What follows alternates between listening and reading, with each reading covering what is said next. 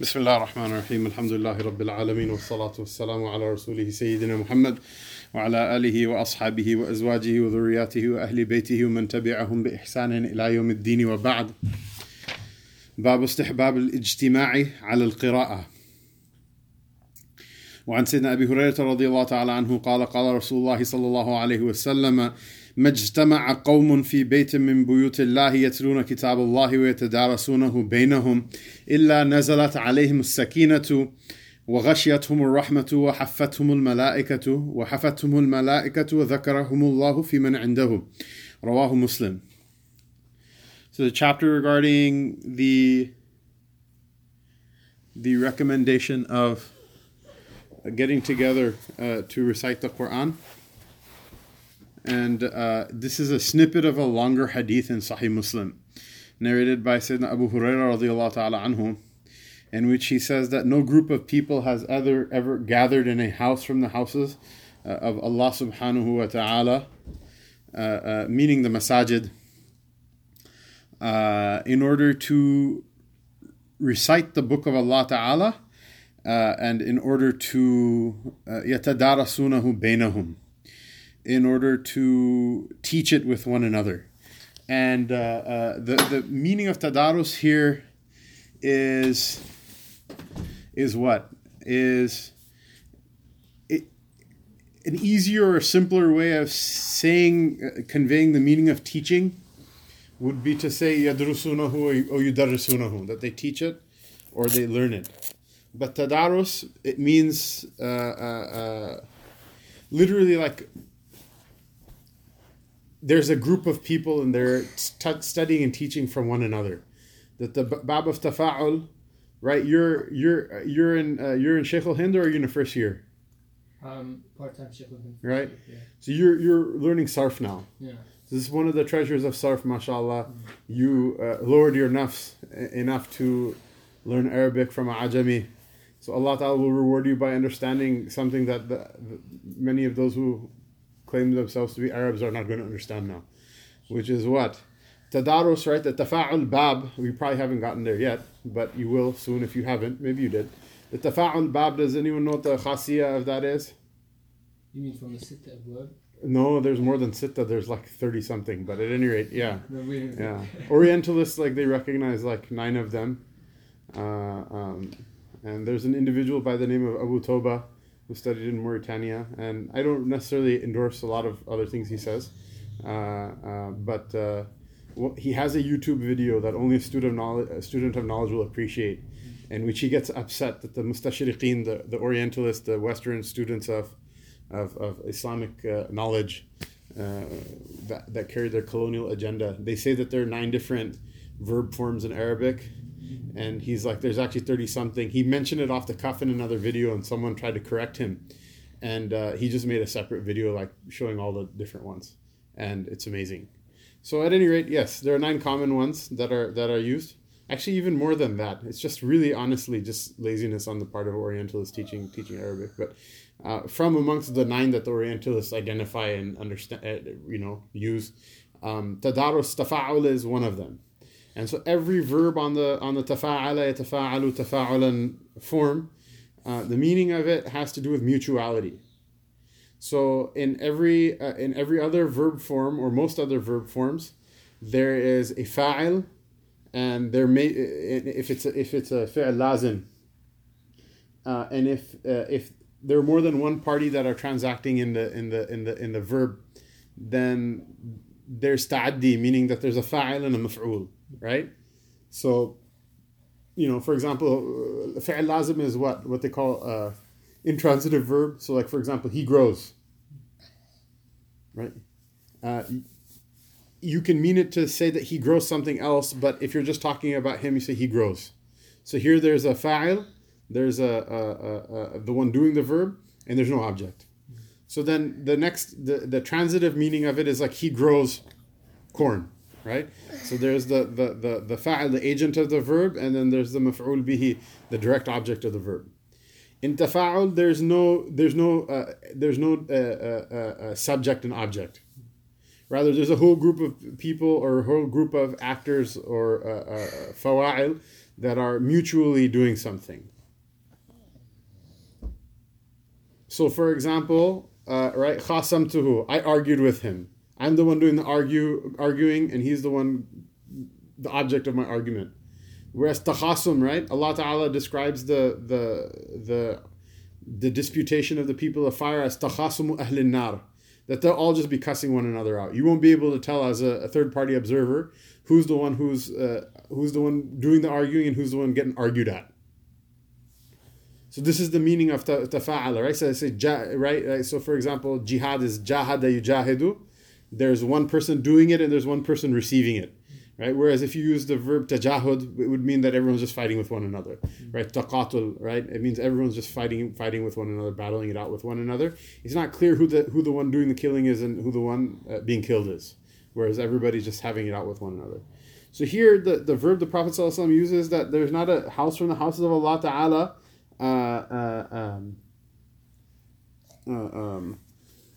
in which the people gather and they recite the book of Allah Ta'ala, and yatadarasunahu bainahum, meaning they're teaching it to one another. Meaning what? It's like a whole, like alive, it's a living ecosystem of teaching and learning. And the picture it paints is not of people just, students just passively taking things, but students are themselves like a madrasa, right? So I see you so many times. I come into Dar Salam, and there's like 20 halaqat going on, and you're teaching math, and someone is teaching fiqh, and something is happening here, something's happening there. The students are themselves reciting, so it's not a quiet space, and the students themselves are asking questions, and there's argument back and forth, etc., etc.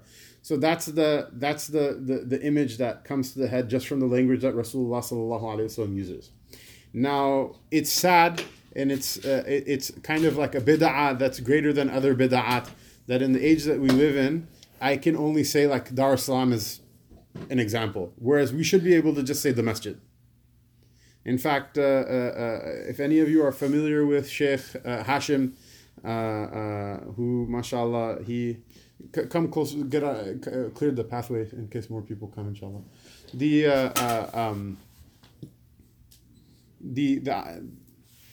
Sheikh Hashim, who accepted Islam in the 70s and then moved to first to Makkah Mukarramah and then after that to Pakistan, and he has, mashallah, several sons that were essentially raised there, and they become muhaqqiq ulama, and many of them he sent back. One of them is imam in a suburb of Boston. One of them is an imam in Long Island. One of them is in LA, in a suburb of LA. Very learned people, very low-key people, mashallah. Their father, he said something to me, he said that it's difficult for me to go back to the Haramain Sharifain. Why? Because it's painful to see how plastic it's all become.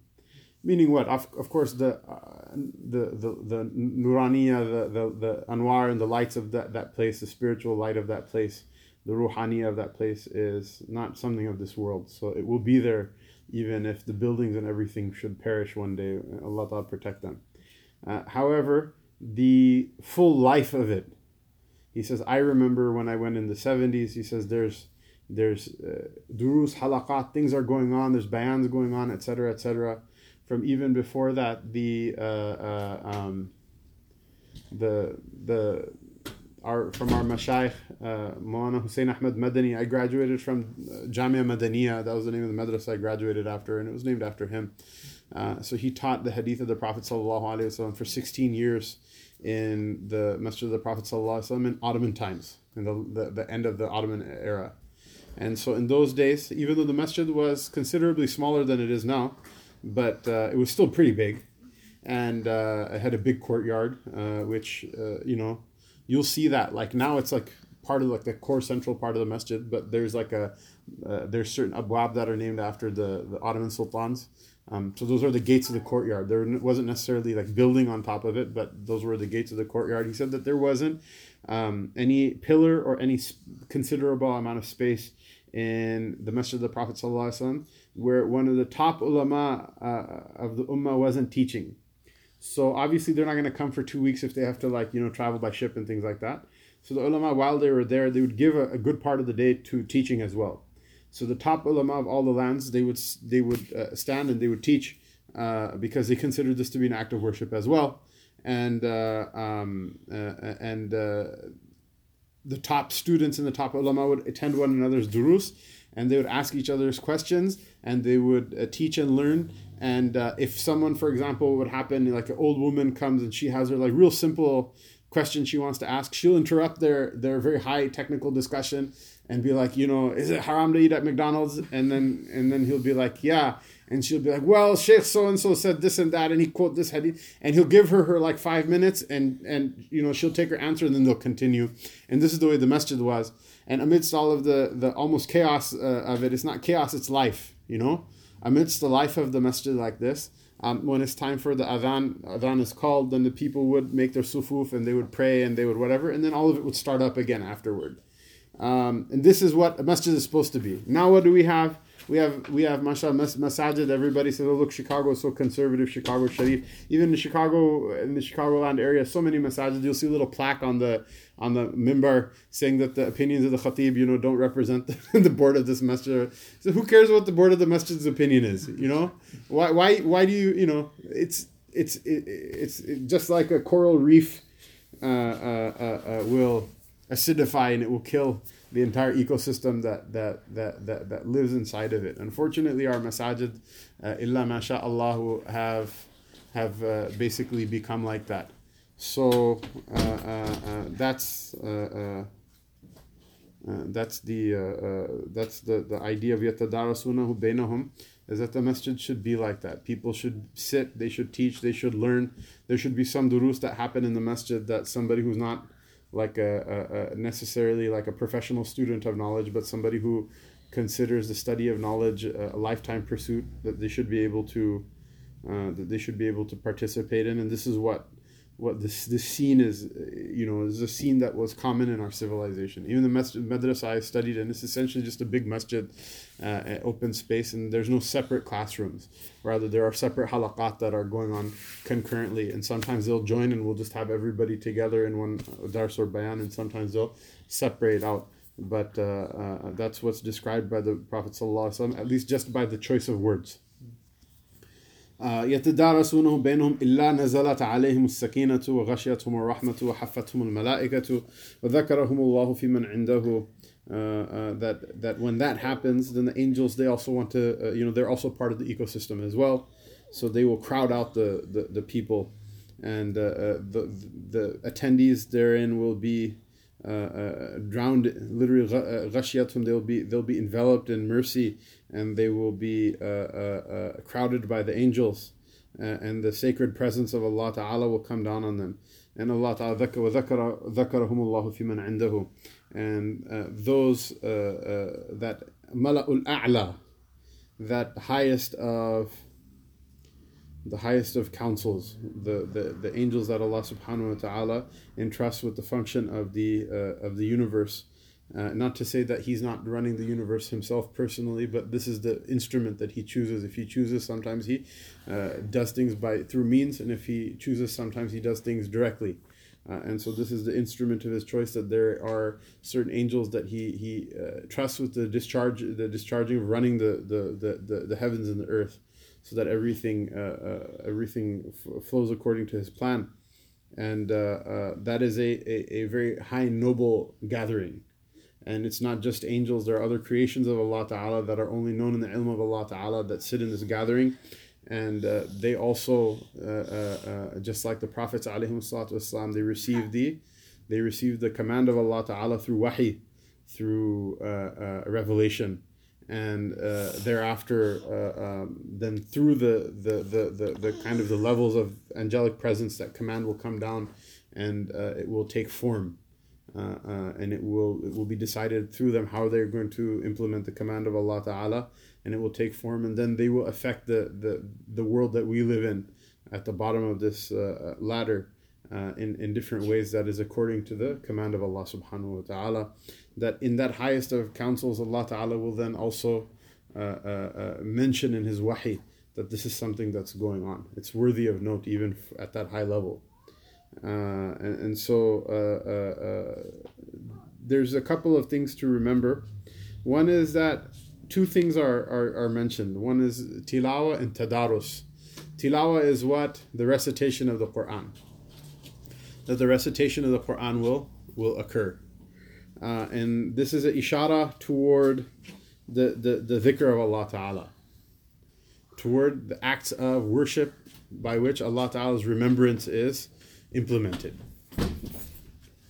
That's what tilawa means. So this, you're all welcome to come forward, come closer inshallah as well, instead of just crowding the doorway.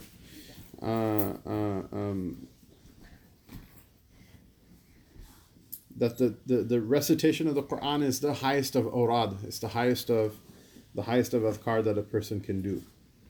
And the tadarus is so this is the tilawa is a representative of the ibadah of Allah Ta'ala, and then tadarus is a representative of ilm, of knowledge, of seeking and gaining knowledge. That this hadith is about both of those things. And so if the teaching and learning of knowledge is absent from our masajid as well, the dhikr of Allah Ta'ala is also absent from our masajid. So if a person were to say like, we should have a gathering of the dhikr of Allah Ta'ala in the masjid, unfortunately people, the only thing that they have left from Allah's qadr for them is that they scream and shout that this is a bid'ah, it's an innovation. And this hadith obviously doesn't refer to the salat. It refers to people getting together to do what? To do two things: recite the Quran and teach it. Have you ever seen a masjid in which people get together to recite the Quran? And the thing is, these things all take modalities. So for example, people may say like, oh well, reciting in unison out loud is bid'ah. Okay, khalas, if that's your opinion, that's the opinion of a great number of mashayikh. Let them recite out loud separately. Okay, reciting out loud separately is also bid'ah. Khalas, let them recite out loud, recite quietly separately. Just let them get together to recite. No, that's never going to happen though, because the issue is that, and this is one of the signs of the people of bid'ah, one of the traits of the people of bid'ah is that they run away from the worship of Allah Ta'ala like a person is running away from death. And so this is the issue. I get the fact fuqaha have different opinions about different things, so that's fine. You can stick to your opinion, but sometimes the opinion is just there to run away from the ibadah. And this is what I see. So for example, if there's a question between 20 and 8, automatically 8 is the correct opinion.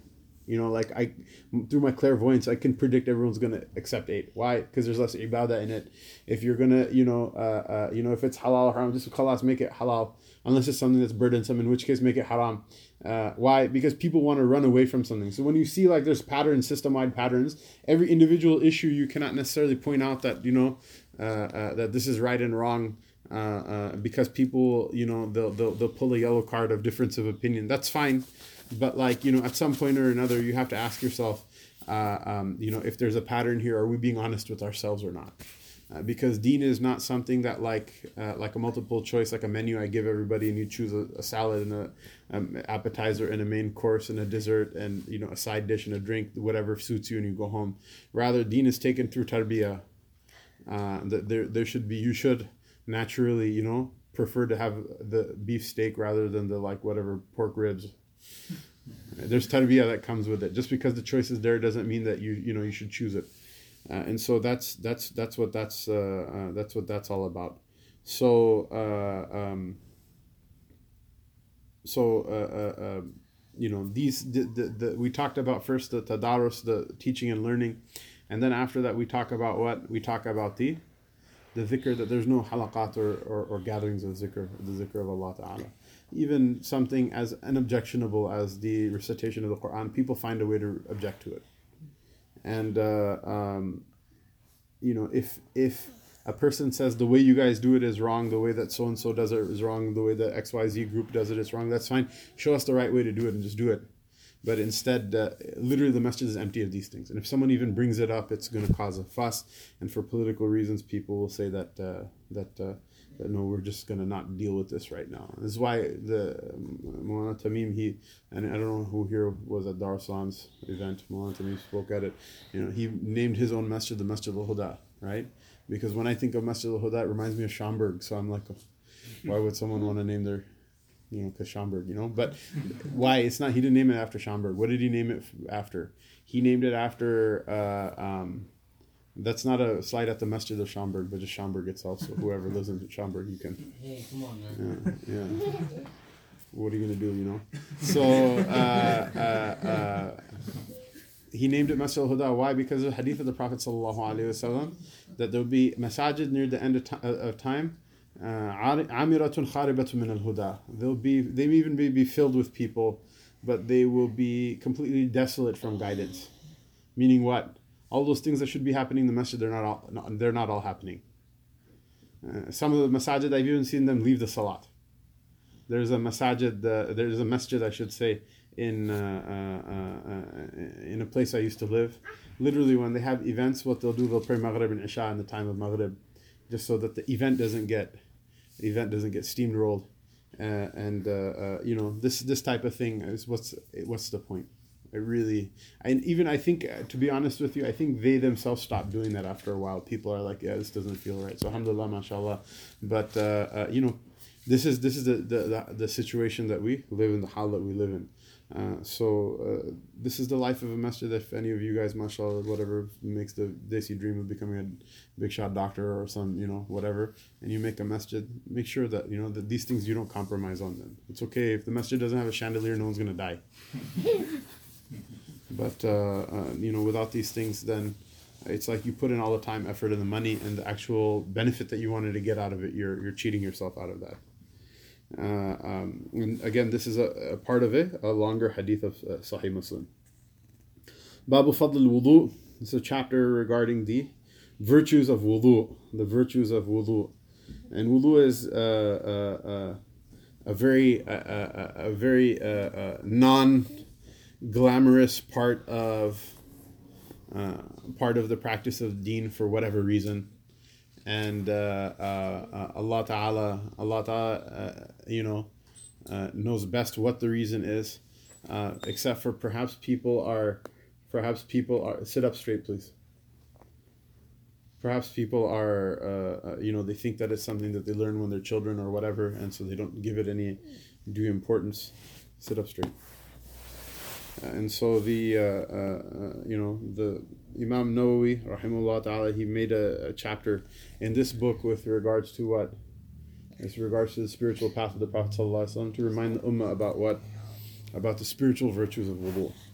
So he begins, as is his habit, with the Quran itself, the text of the Quran. He says, قال تعالى, قال الله تعالى, يا أيها الذين آمنوا إذا قمتم إلى الصلاة فاغسلوا وجوهكم وأيديكم إلى المرافق وامسحوا برؤوسكم وأرجلكم إلى الكعبين وإن كنتم جنب فاطهروا وإن كنتم مرضى أو على سفر أو جاء أحد منكم من الغائط أو لامستم النساء فلم تجدوا ماء فتيمموا صعيدا طيبا فامسحوا بوجوهكم وأيديكم منه ما يريد الله ليجعل عليكم من حرج ولكن يريد ليطهركم وليتم نعمته عليكم ولعلكم تشكرون. Allah Ta'ala says in His book, O you who believe, when you stand for the prayer, wash your faces and your hands all the way to the elbows. So the word yad in Arabic, it can mean like your hand, like we say in English, or it can mean your entire arm. Both of them, it means that. So Allah Ta'ala then makes takhsis. He says, wash your yad, your arm, until what? From the fingers to the tip of the elbow, and then wipe your heads and wash your feet until the ankles. And if you are in the state of major ritual impurity, meaning a woman after her period or postnatal bleeding, or a man or woman after relations, or those things that follow the same hukm of the list, what things were listed. فَطَّهَّرُوا يعني فَاغْتَصِلُوا. Then may ghusl or take your tahara. And if you're sick or you are traveling, the subtext being traveling and not able to find water, or you have to defecate. Al-gha'it here, ghult means to like lower down to the ground. People used to use so it's a metaphor. It's not like literally defecate, but it's a metaphor for defecation, that a person should squat and have to use the bathroom. Ola mastumun nisaa falam tajidu, or you touch women, or vice versa, touch men. Obviously this expression, there's difference of opinion wildly between the imams. Imam Abu Hanifa here says la mastum, right? Mulamasa here means what? It means relations, the relations between husband and wife. And then on the other extreme, Imam Shafi'i says no, here lams just means to touch. So any touch between non-mahram man and woman, that will break the wudu. And like many different masail, the Maliki madhab is balanced between two extremes. It means that a man or a woman should touch one another, either seeking or receiving the pleasure that's there in the touch between a husband and a wife. And this is not only just an attempt to make to reconcile between two arguing parties, that cut the pie in half, you take half, you take half, and shut up. Rather, there's also a linguistic meaning here also, because lams means to touch, but from the meanings of it is what?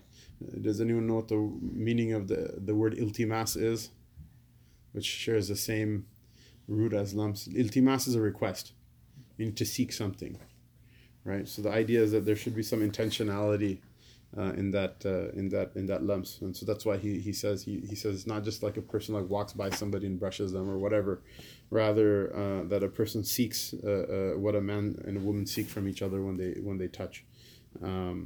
So in any of these cases, at any rate, that's the hukm of breaking wudu through all of these things. فَلَمْ تَجِدُوا مَاءً فَتَيَمَّمُوا صَعِيدًا طَيِّبًا.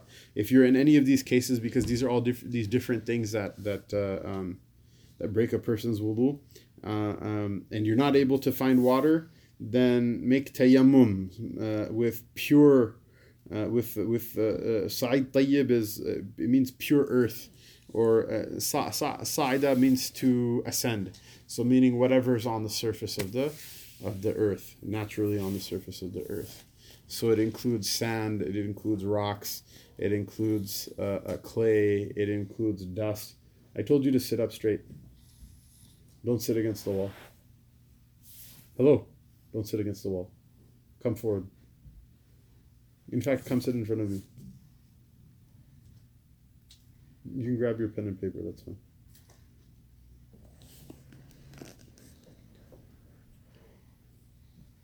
So the idea is what? Is that any of those things, face me please. Face me, I said. So the idea is what? Is that sa'id is all those things on the surface of the earth. So it can mean clay, rocks, sand, dirt, dust, like salt, the dried salt from like a dried out salt marsh, and it can even include snow as well. That you make tayammum. What does tayammum mean? It's an interesting word. Tayammum is also from the bab of tafa'ul, fa'ala yatafa'alu tafa'ulan, and the root is yam.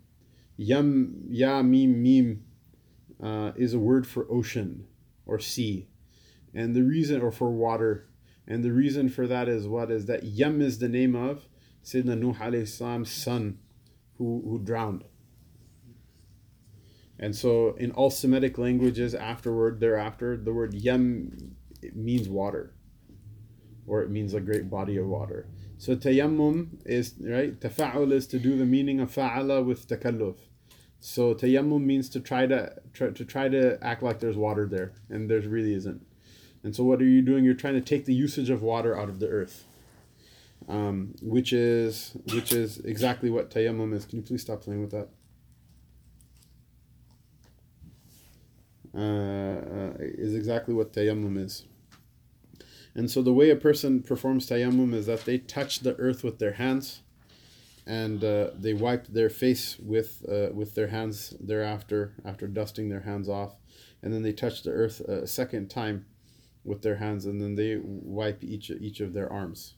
And so both of them are once. So anytime in the Sharia there's washing happens in sets of 3.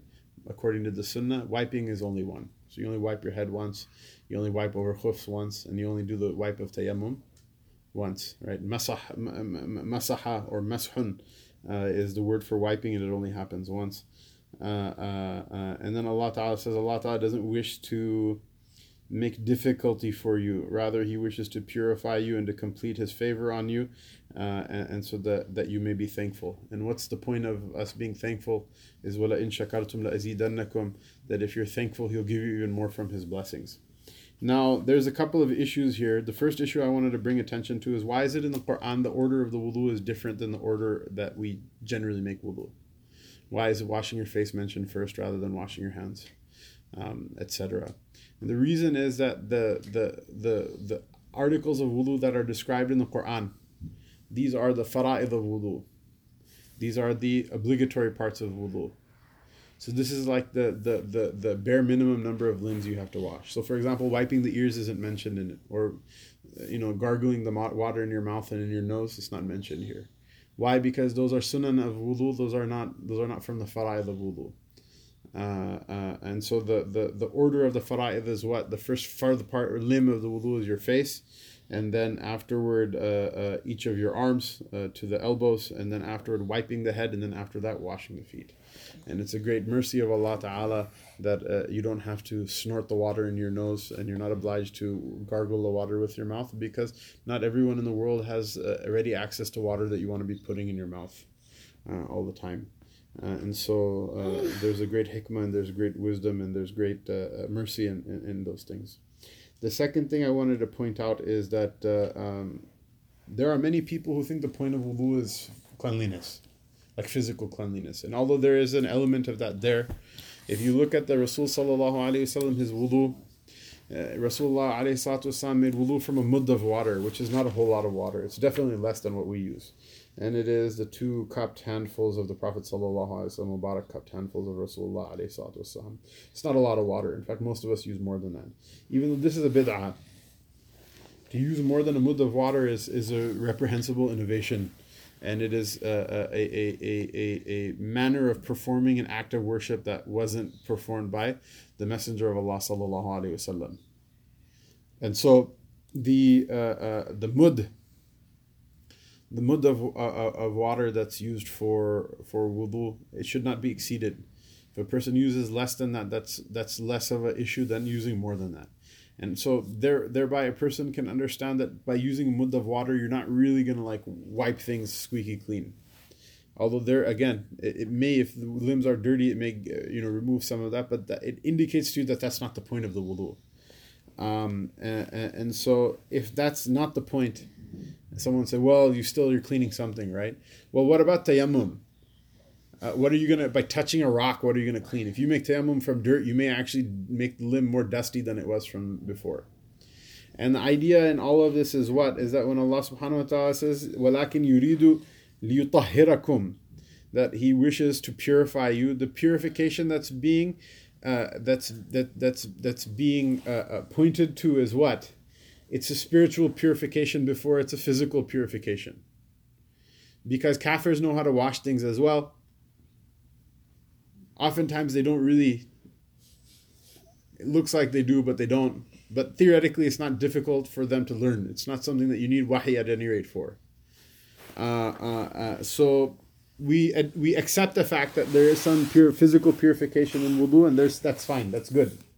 That's also part of deen, to be physically clean. But the most important benefit that a person gets from the wudu is what is spiritual purification. لِيُطَهِّرَكُمْ, meaning what? The hadiths that will be read hereafter, they indicate that the wudu is a type of a vehicle for tawbah and it is a way of getting your sins forgiven, and that's what the tathir that's referred to in the لِيُطَهِّرَكُمْ وَلِيُتِمَّ نِعْمَتَهُ عَلَيْكُمْ, and so that he may complete his favor upon you. Again, completion of favor through wudu, what does that mean? It means it's not physical cleanliness. There's something else going on here, because the data points don't fit that model. وَلَعَلَّكُمْ تَشْكُرُونَ.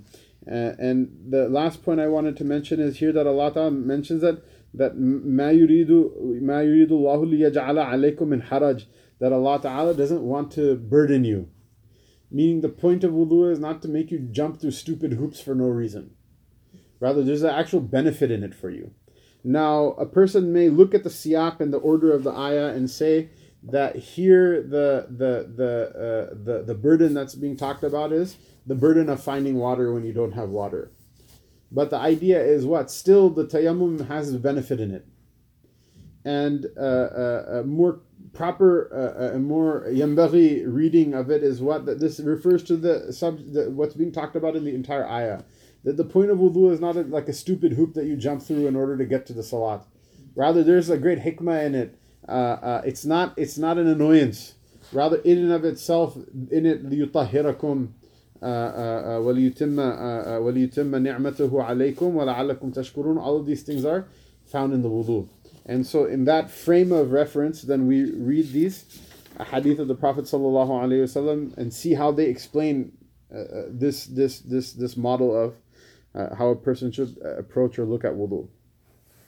وعن سيدنا أبي هريرة رضي الله عنه قال سمعت رسول الله صلى الله عليه وسلم يقول إن أمتي يدعون يوم القيامة غرا محجلين من آثار الوضوء فمن استطاع أن يطيل غرته فليفعل متفق عليه. That Sayyidina Abu Hurairah radiallahu ta'ala anhu narrates hadith of both Bukhari and Muslim, that I heard the Messenger of Allah sallallahu alayhi wasallam say. And this is important also because Abu Hurairah radiallahu anhu, one of the objections that certain people have against his hadiths, both from non-Muslims and from heterodox and deviant groups that claim Islam, is that he became Muslim very late in the nubuwah of the Prophet sallallahu alaihi wasallam. How come he has all of these hadith? And the muhaddithin, they actually accept the fact that not everything that Abu Hurairah radiallahu anhu may narrate that he heard it personally from the Prophet sallallahu alaihi wasallam. But because this is part of our tradition, that the Sahaba radiallahu anhum kulluhum adul, all of them are upright narrators. This doesn't mean that they're infallible. They commit sins, they make mistakes. But the thing that's common between all of them is that they wouldn't lie about the Prophet sallallahu alaihi wasallam. You don't find in the seerah that somebody lied about the Prophet sallallahu alaihi wasallam. And the people who were suspected of that were the munafiqeen, and there was an idea amongst them who those people were, and they're obviously not going to be the ones that the Prophet sallallahu alaihi wasallam makes dua for or praises or etc. etc.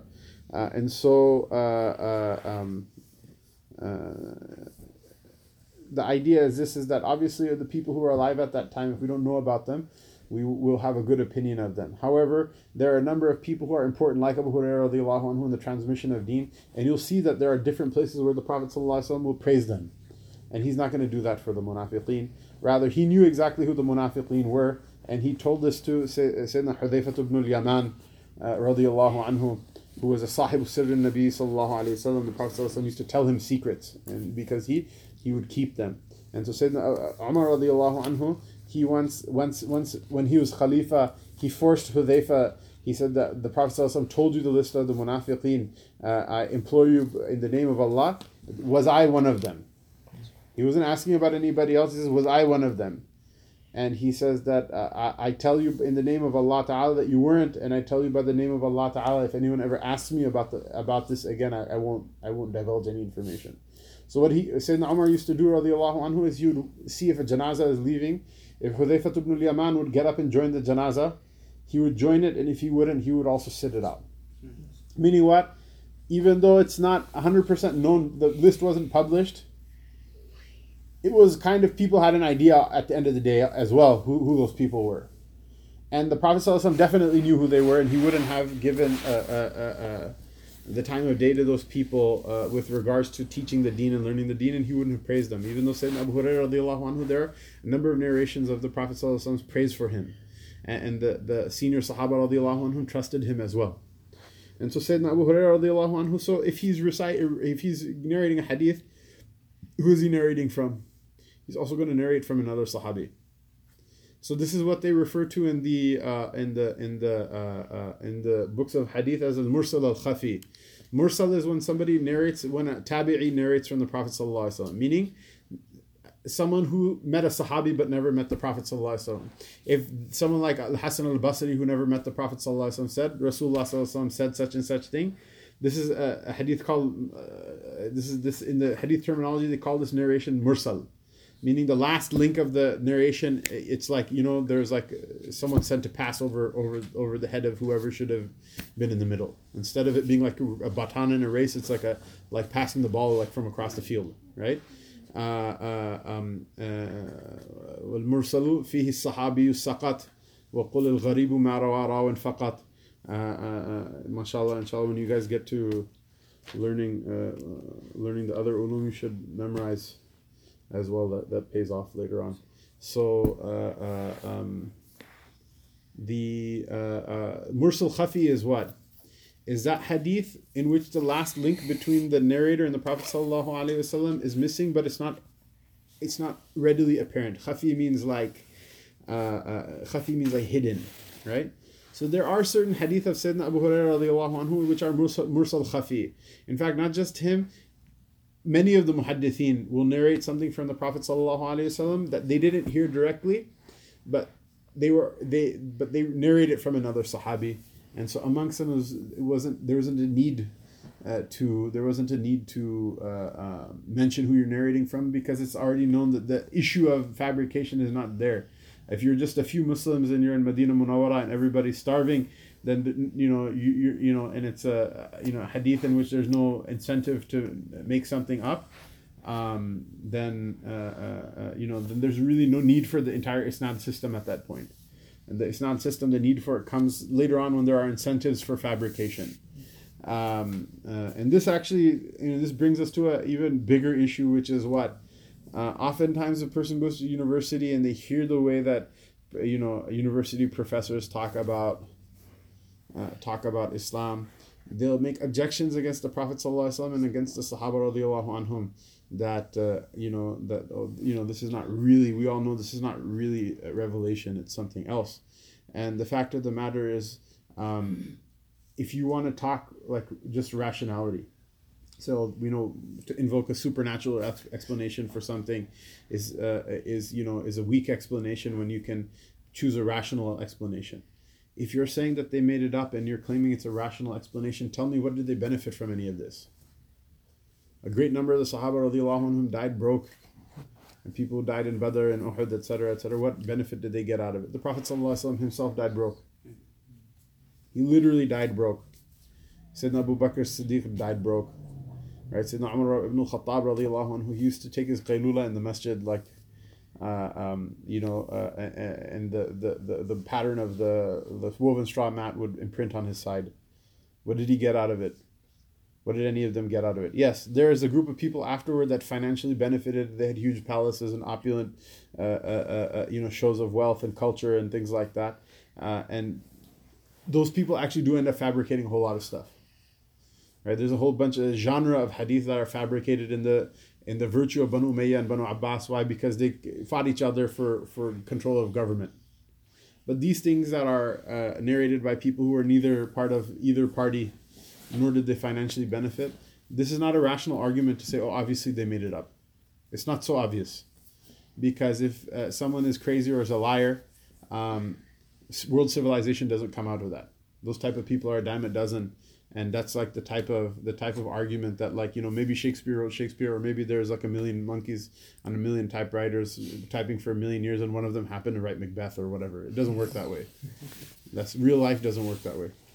So at any rate, so the Prophet ﷺ, he said that. Here he says, I heard the Messenger of Allah ﷺ say, meaning that this hadith isn't mursal khafi.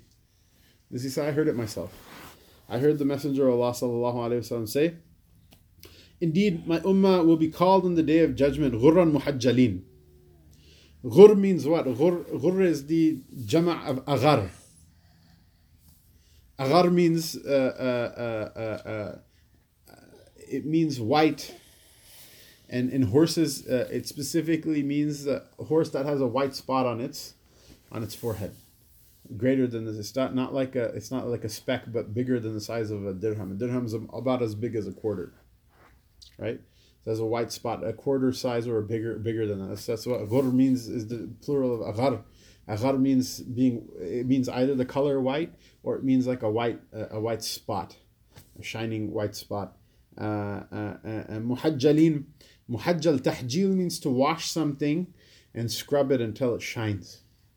Something that's so well clean that it shines, right? It's like a person, your car is like nasty looking, and then you take it through the drive-through on Eid or whatever, right? That's what we do. We go to the car wash on Eid, mashallah. It's a lot of fun, even for me. And it makes the car look beautiful, looks new even though it's not new.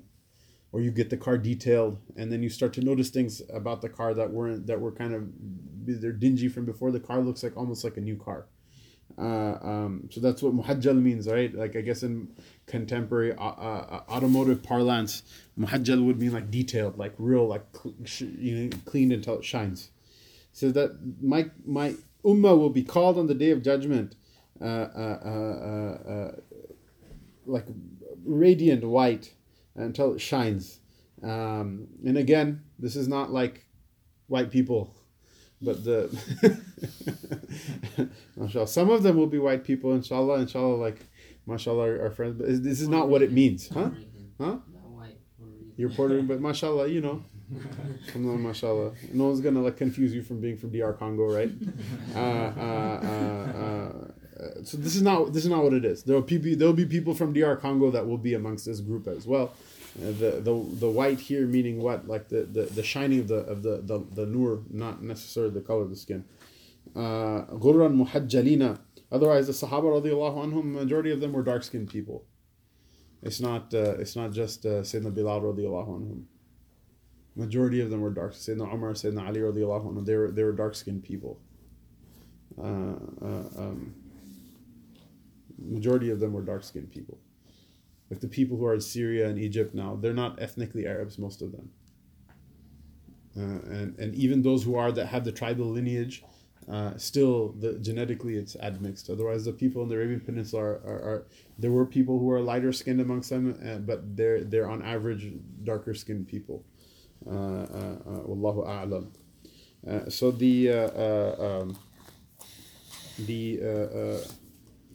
that they will be ghurran muhajjalin, illuminated and shining from what? From the effects of wudu. Obviously, you don't see that. You can be as white as milk.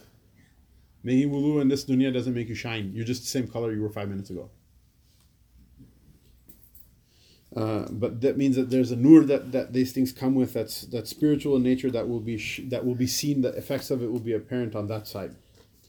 And so the Prophet ﷺ said, or perhaps it's a ziyada of Abu Hurairah radiallahu anhu, that whoever amongst you is able to extend that whiteness or that brightness, then let him do so. And it's hadith muttafaqun alayhi. It's narrated by both Bukhari and Muslim. And it's known that Abu Hurairah radiallahu ta'ala anhu, he used to make wudu until his knees and until his shoulders, and because of this hadith. And the rest of the Sahaba were like, no, we get it, but no, because the Prophet ﷺ never did it. So from a fiqhi point of view, it's a roundly rejected opinion, but it shows that he's looking at it from a different angle. And not everything in the deen is legalistic. Okay, there's an intellectual side of things, and there's a spiritual side of things as well, and all of them are deen.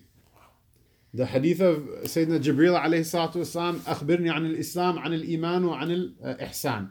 All of these things are part of deen. It's not just like, oh look, you're being a Sufi because you're talking about spiritual things now. No, all of them are part of deen. It's not like this is the actual deen of Allah Ta'ala. This is just we sit around and smoke weed and like peace and love and stuff like that. No, All of these things are part of deen. The same weed, just like the same weed is haram for a Muslim, it's the same weed that's haram for a Sufi as well. Just like that, the spiritual side of things, you should think about them.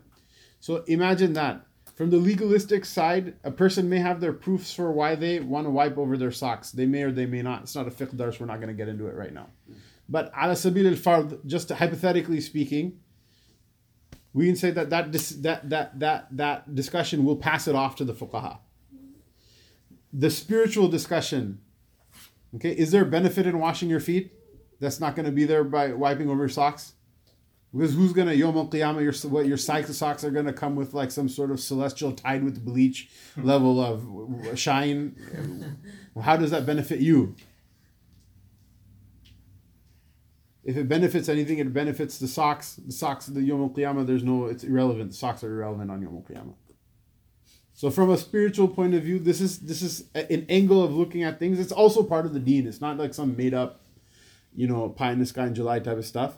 This is also part of the deen as well. And the Sahaba used to look at this. This is why is Abu Hurairah radiallahu anhu making wudu until his shoulders and until his knee. Why? Because this is also something that the Sahaba radiallahu anhum used to give consideration. In this particular issue, they decided against him. But the methodology of looking at the spirituality of a matter as a holistic way of looking at it, not just being legalistic with everything, this is a sound methodology, and it's a methodology transmitted to us by our Aslaf. وعنه صلى الله عليه وسلم قال سمعت خليلي يقول تبلغ الحلية من المؤمن حيث يبلغ الوضوء رواه Muslim. That Sayyidina Abu Hurairah radiallahu anhu, he said that my Khalil sallallahu alayhi wasallam said that the hilya, the jewelry and the adornment of the people, of the believer in Jannah will, he doesn't expressly say in Jannah, but it's the meaning of the hadith that the adornment of the believer in Jannah will reach all the way that the wudu reaches. Meaning it's going to be like, like a woman usually more frequently than not, where is she going to wear her jewelry? In her ears, in her hands, in her wrists, right? What's the point? I guess, you could have a ring like, I don't know, somewhere that's covered by clothes. Okay? But nobody's going to see it, so what's the point? And if you do, you only do it because the one person that's going to see that. And if they are not going to see it either, then no one's going to do it just because nobody's going to see it, right? So where's the most of the jewelry is where it's going to be seen. I guess if you're like this or whatever, it's up in your nose and stuff too, which I don't know, man. Like, I don't know how the nose ring does with allergies and stuff like that, but thank God. Both the men and women should all equally thank God that I'm not a woman. Not because of who being a woman is, but more because of who I am. At any rate, the hilya is what? It's the place of adornment and the place of beauty, right? People, I guess nowadays put rings in all kind of weird places, so that may be a bad analogy. Perhaps makeup is a better analogy. That you don't see someone, you don't see a woman putting makeup on the back of her bicep, usually. Why? Because no one's going to see it. Whereas the fingernails, the toenails, right, the face, etc., that's where the adornment is. So that just like the beauty and adornment is there in a person, that the place that the wudu touches, it will be beautified and it will be adorned. Again, this is all countering the other model of wudu, which is like, turn the faucet on maximum and just splash a bunch of water and try to get done with it as quickly as you can. That's not what's going on here. And so he uses the word for Rasulullah sallallahu alaihi wasallam, meaning Khalili. The meaning of Khalil is Habib, the beloved person, right? Khallala yukhalilu means what? It means for something to mix with another. And so I used to think that the word Khalil is like the person that you mix company with. That's actually not what the meaning is, right? What does the word like mukhallalat in Arabic, what does it mean? It's like pickles. Pickles, right? So are they pickles because they mix with each other? No, because just one of them will be a pickle itself. It's pickled because the brine mixes, it pervades the entire thing itself. So the word Khalil is that person whose love has mixed with your heart, such that your heart and that person's love are inseparable. that person's love has mixed with every part of your body, so that if you were to see that person's happiness, it makes your entire, starting from your heart, your entire being happy. And if you're to see that person in pain, it makes your entire being in pain, because that person's love has completely mixed through you. So what does it mean that Allah Ta'ala calls Sayyidina Ibrahim alayhi salatu wasalam Khalilullah? Right, this is a very high honor, meaning that Allah Ta'ala is holy, that in its completeness loves Sayyidina Ibrahim alayhi salatu wasalam.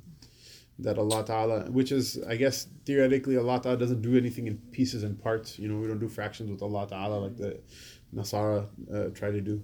But the idea is that it's an expression showing the completeness of Allah's love for him.